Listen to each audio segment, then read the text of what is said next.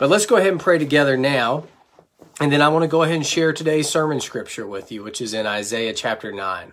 But let's pray first. Father, thank you for being our Father, for making a way for sinners like us to be adopted as your children. I pray that each person watching this live stream right now would, through Jesus, experience all the full benefits of being your child. The peace that comes from being able to just cast their anxieties onto you because you care for them. The wisdom that comes from being able to consult with you in your word and pray through the issues of their lives with you like a child talking to their dad. Lord, let us live in light of the fact that we are your children and you are our Father. Thank you for the ways you have provided for us and cared for us this week. And thank you for the answered prayers. Thank you for sustaining us during this time when we are apart. You are good and we are grateful. In Jesus' name, amen. So let's go ahead and turn to Isaiah chapter 9, beginning at verse 8. This is our sermon scripture for today. Isaiah 9, beginning at verse 8. If you recall last week, we left off on a triumphant note of hope that Jesus Christ is king. He is a governmental leader, that he is going to increase his government, and as his government increases, peace will increase. And so we as Christians are part of this kingdom movement of Jesus's, and so we have every reason for hope, we have every reason for optimism, and we have clear direction as citizens of the kingdom. It was a great passage, one of my favorite passages in all the Bible. Here at verse 8, the tone abruptly shifts from this note of hope in King Jesus to a note of discipline. God the Father is about to discipline his children as we read verse 8. Let's begin by reading it together. The Lord has sent a word against Jacob, and it will fall on Israel. And all the people will know, Ephraim and the inhabitants of Samaria. So we'll stop right there. All these geographical references are in reference to Israel, the northern kingdom. Remember, they were split to Judah in the south and Israel in the north. Most of Isaiah is addressed to Judah in the southern kingdom, but here he's talking to the northern kingdom. So I'm not going to go into great detail about each of these geographic references here, but they're all different ways of talking about the whole northern kingdom.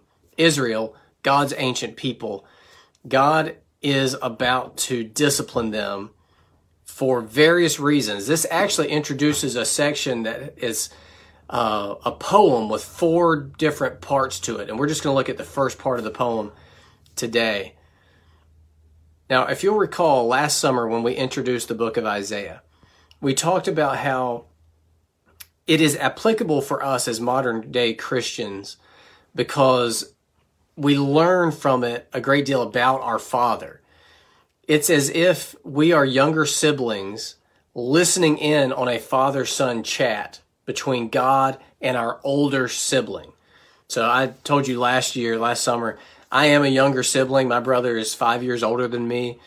And I learned a lot about my mom and dad by watching them discipline my older brother. I learned a lot about what they value and what they are not going to put up with. And so I learned my lessons by just watching his pain as he was disciplined. And we have that same benefit now as modern Christians. We can listen in to God the Father disciplining our ancient older brother Israel and learn a great deal about him, what he values and what he's not going to put up with. The first thing we learn here is just the simple fact that God the Father disciplines his children. He's a good dad, and good dads discipline their children. Hebrews chapter 12 says this explicitly in verse 7. Hebrews 12:7. It is for discipline that you have to endure. God is treating you as sons. For what son is there whom his father does not discipline? If you are left without discipline, in which all have participated, then you are illegitimate children and not sons. Besides this, we have had earthly fathers who disciplined us, and we respected them. Shall we not much more be subject to the Father of spirits and live? For they disciplined us for a short time as it seemed best to them, but he disciplines us for our good, that we may share his holiness. For the moment, all discipline seems painful rather than pleasant, but later it yields the peaceful fruit of righteousness to those who have been trained by it. The logic is so simple in the Bible about this fatherly discipline. Fathers discipline their children. God is our Father, so he disciplines us. If you are not disciplined by God, it means you're not his child, because he doesn't only discipline some of his children, he disciplines all of his children. This has huge implications. This means if you are able to live in ongoing, unrepentant sin, and you're comfortable with that for a stretch of time, it is a huge red flag that you may not be a Christian at all, that you may not be a legitimate child of God. You may be a churchy person, you may be someone who knows the Bible inside and out, but if you're able to sin continually as an ongoing lifestyle without God correcting you and disciplining you, that's a big red flag that you may not be a child of God at all. It could be that you are in a season in which you are just plowing through all of his discipline, and you're plowing through the accumulating consequences of your sin, and you're plowing through the conviction of the Holy Spirit, and it just hasn't brought you to a halt yet, but it will. That's possible. It may be that you're a Christian and he just hasn't brought the discipline fully to bear yet. But it may be that you're not a Christian at all because he disciplines his children. Now, I'm not saying that you won't struggle with sin as a Christian. You definitely will. I definitely do. All Christians do. But there's a difference between struggling with sin and struggling against sin and living a lifestyle of sin without interruption by God. There's a difference between struggling against worldliness that's always trying to get a grip on us and cling to us, and living a lifestyle of worldliness where we just embrace all the values and priorities of the world. There's a difference between a Christian who is growing in his ability to be honest and someone who claims to be a Christian but is deceitful as long as the day is, that is comfortable deceiving people. There's a difference between a Christian who is tempted to commit adultery, or even who does commit adultery but then is crushed with conviction of the Holy Spirit and repents and seeks forgiveness, and someone who just commits adultery and justifies it and makes excuses for it or blames their spouse for it. So you get the idea of what I'm talking about. Our Father disciplines us. He disciplines his children. Whatever your sin pattern may be, if you're a Christian, you can expect God to discipline you. He's not going to just allow you to continue in it forever. He loves you too much.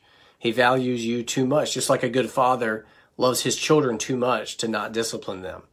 So what specific sin is the Father talking about here during this father-son chat with our ancient older brother, Israel? Let's read on and find out.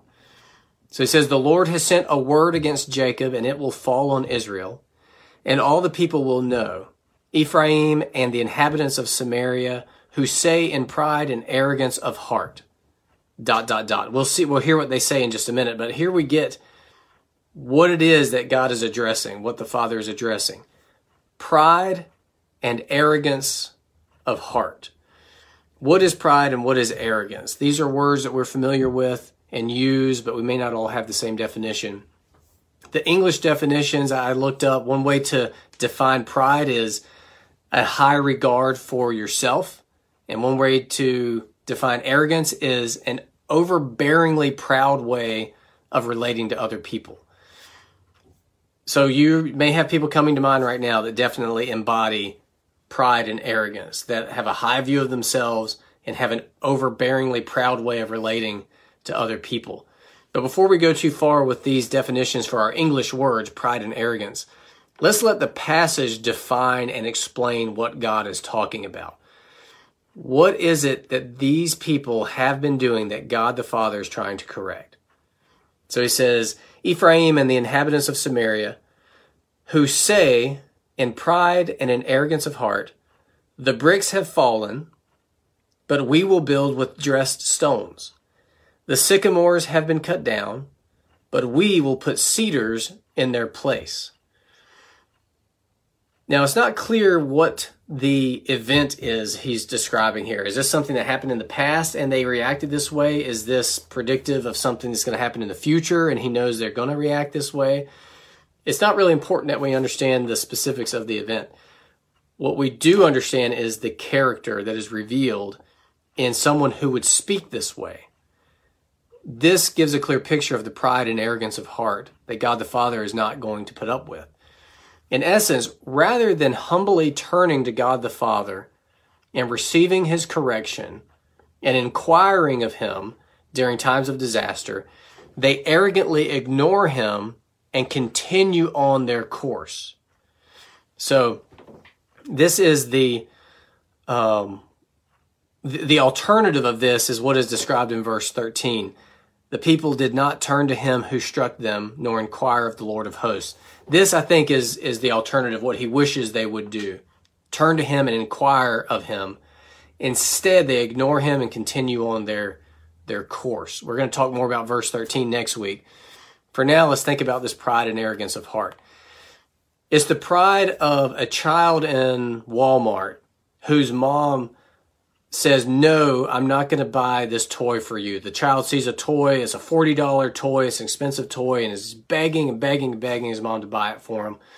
And the mom says, no, I love you too much to just get you everything you want. That doesn't teach you anything good. I want to teach you stewardship. We stick to a budget in this family because we want to be a good steward of our money so that we can be generous with people. And I want to teach you gratitude because you have a lot of toys at home that you don't play with. And I just don't think you need to add another toy to that right now just because you want to. Now picture that child then saying in their heart, whatever, Mom, I'm just going to ask Grandma and she'll buy it for me. That's the pride that God is talking about here. Refusal to listen to the wise teaching and the correction and an insistence upon continuing the course.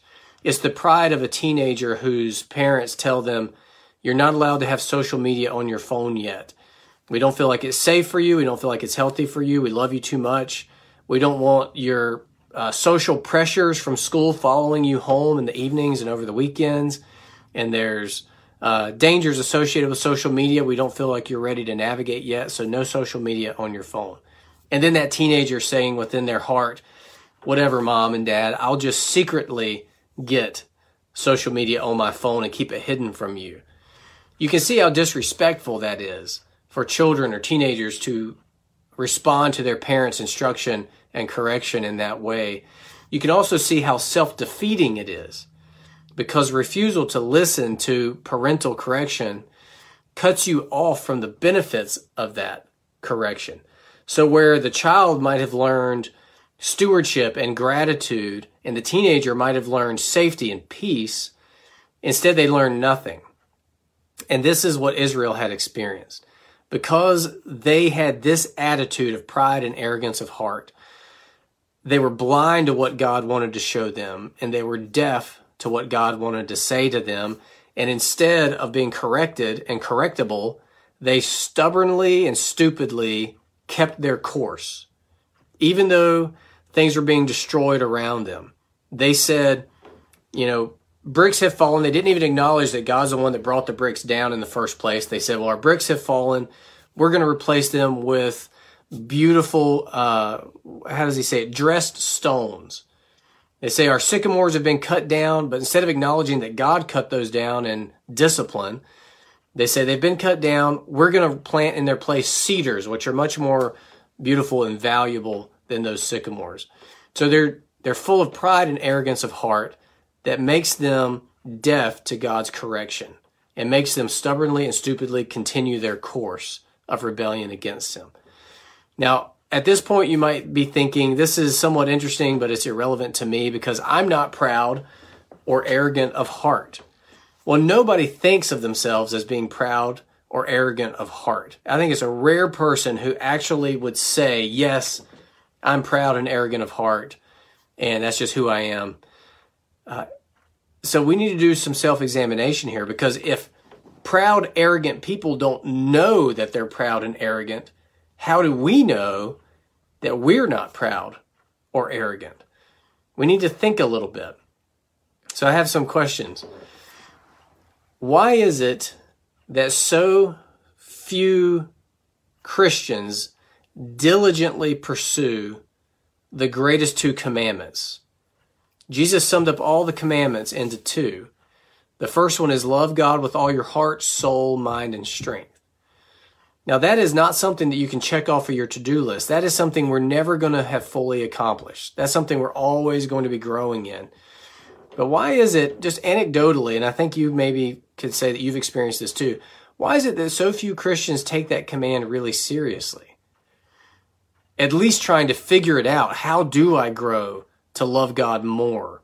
How do I stop loving other things more than I love God? How do I learn how to love God with my heart? What does it mean to love God with my soul? How do I love Him with my mind?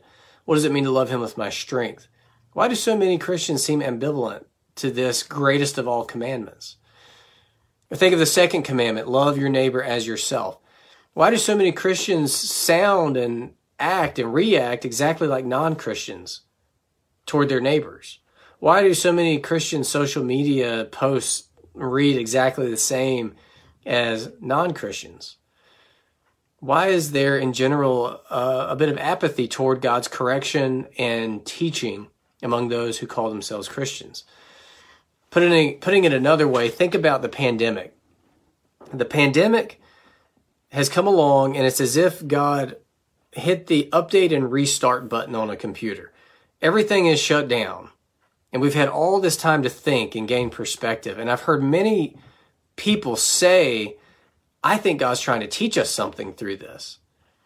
And many people say, this break from the busyness and the hectic nature of my schedule and all the trying to keep up with the kids' ball schedule and everything, with all that being taken away, it's like now I can see clearly how I have misprioritized my life. And I've not been putting God first. And my family relationships are shallow, and basically we're just hustling from event to event. And all these things, I think God's trying to teach me something. And yet, now that we're starting to open back up, many are just going right back to the exact same lifestyle they had before the pandemic.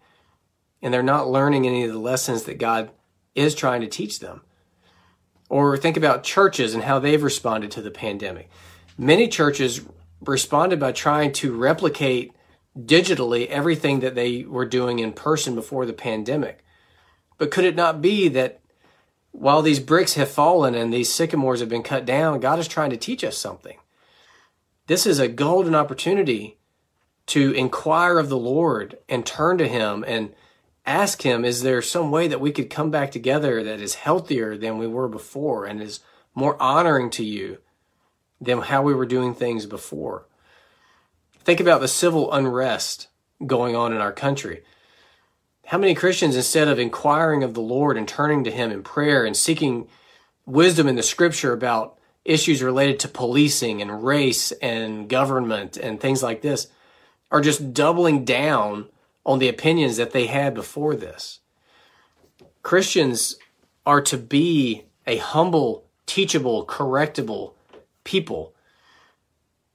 Now, we all have pride and arrogance of heart. I think that hopefully these questions have helped kind of show that this is an issue for all of us to varying degrees. What we see here is that God does not allow His children to continue on in pride and arrogance of heart. Let's see what He's going to do as we read verses 11 and 12. But the Lord raises the adversaries of reason against him and stirs up his enemies. The Syrians on the east and the Philistines on the west devour Israel with open mouth. For all this His anger has not turned away, and His hand is stretched out still. So God acted to correct the pride and arrogance of heart of His people, and He still does. So what is the answer for us, since we know that we all have some level of pride and arrogance of heart? The answer, unsurprisingly, is Jesus Christ.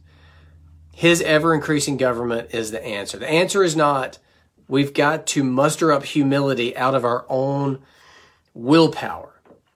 The answer is to recognize the pride and arrogance of heart within us and to go to God humbly, asking for forgiveness based on what Jesus did on the cross, and to allow Him to start to recreate us in His own image, which is perfectly humble and teachable. I want to read another one of my favorite passages, Philippians 2, starting at verse 5. Have this mind among yourselves, which is yours in Christ Jesus, who though he was in the form of God, did not count equality with God a thing to be grasped, but emptied himself by taking the form of a servant, being born in the likeness of men. And being found in human form, he humbled himself by becoming obedient to the point of death, even death on a cross. Therefore God has highly exalted him and bestowed on him the name that is above every name, so that at the name of Jesus every knee should bow in heaven and on earth and under the earth, and every tongue confess that Jesus Christ is Lord, to the glory of God the Father. So Jesus leads the way in humility and away from pride and arrogance of heart. And as his people, we are sheltered beneath him. We don't have to worry that God is going to send foreign enemies to devour us like he did Israel, because we are in Jesus. Jesus was victorious over pride and arrogance of heart. We, as his citizens of his kingdom, are safe and secure, not based on our own performance here, but based on Jesus' performance on our behalf. And we get to become more like Jesus every day. Through the power of his grace and mercy, he brings it about in us. We can lean into that sanctification process through spiritual disciplines like what you're doing right now, listening to a sermon. Another big part of this is the Lord's Supper, which, as I mentioned earlier, we were able to partake in this morning outside together. We did it using these little cups that have attached to the top of them a little wafer. You peel off and access the wafer, then you peel another layer and you access the cup. Not ideal. I am increasingly convinced that the best way to participate in the Lord's Supper together is as part of a full, real meal with bread and cup designated to signify Jesus' body and blood. But we do the best we can, recognizing that right now nothing is ideal. Ideally, we would all be together right now, not over Facebook Live, but we're doing the best we can. But the bread and cup remind us, and I think the reason Jesus gave this to us, it's a simple, tangible, doable, regular reminder that our whole new life as Christians is based on Jesus' body broken for us and Jesus' blood spilled for us. That's the basis by which proud, arrogant sinners like me and like you can be made right with God and become children of God. So we're not able to eat that bread together and drink that cup together over Facebook Live, but we can do the self-examination and we can invite the Holy Spirit to search our hearts and reveal to us any pride or arrogance we need to shed and repent of. So I want to encourage you to do that just throughout the day. Ask the Lord to show you and ask him to help you to pursue humility and teachability and correctability. But let me pray for us and then we'll conclude our time together. Father, thank you for Jesus, your only begotten Son, who makes a way for us all to become your sons. Thank you for him. Thank you that you discipline your children. Please root out in us any pride and arrogance of heart that would short circuit your corrective discipline. Please make us soft-hearted and open and receptive to your instruction and your correction. I pray that each and every one of us would experience your fatherly, loving correction this week and find ourselves freer from sin, find ourselves more on the right path, more increasingly embodying the humility of Jesus Christ, in whose name we pray. Amen.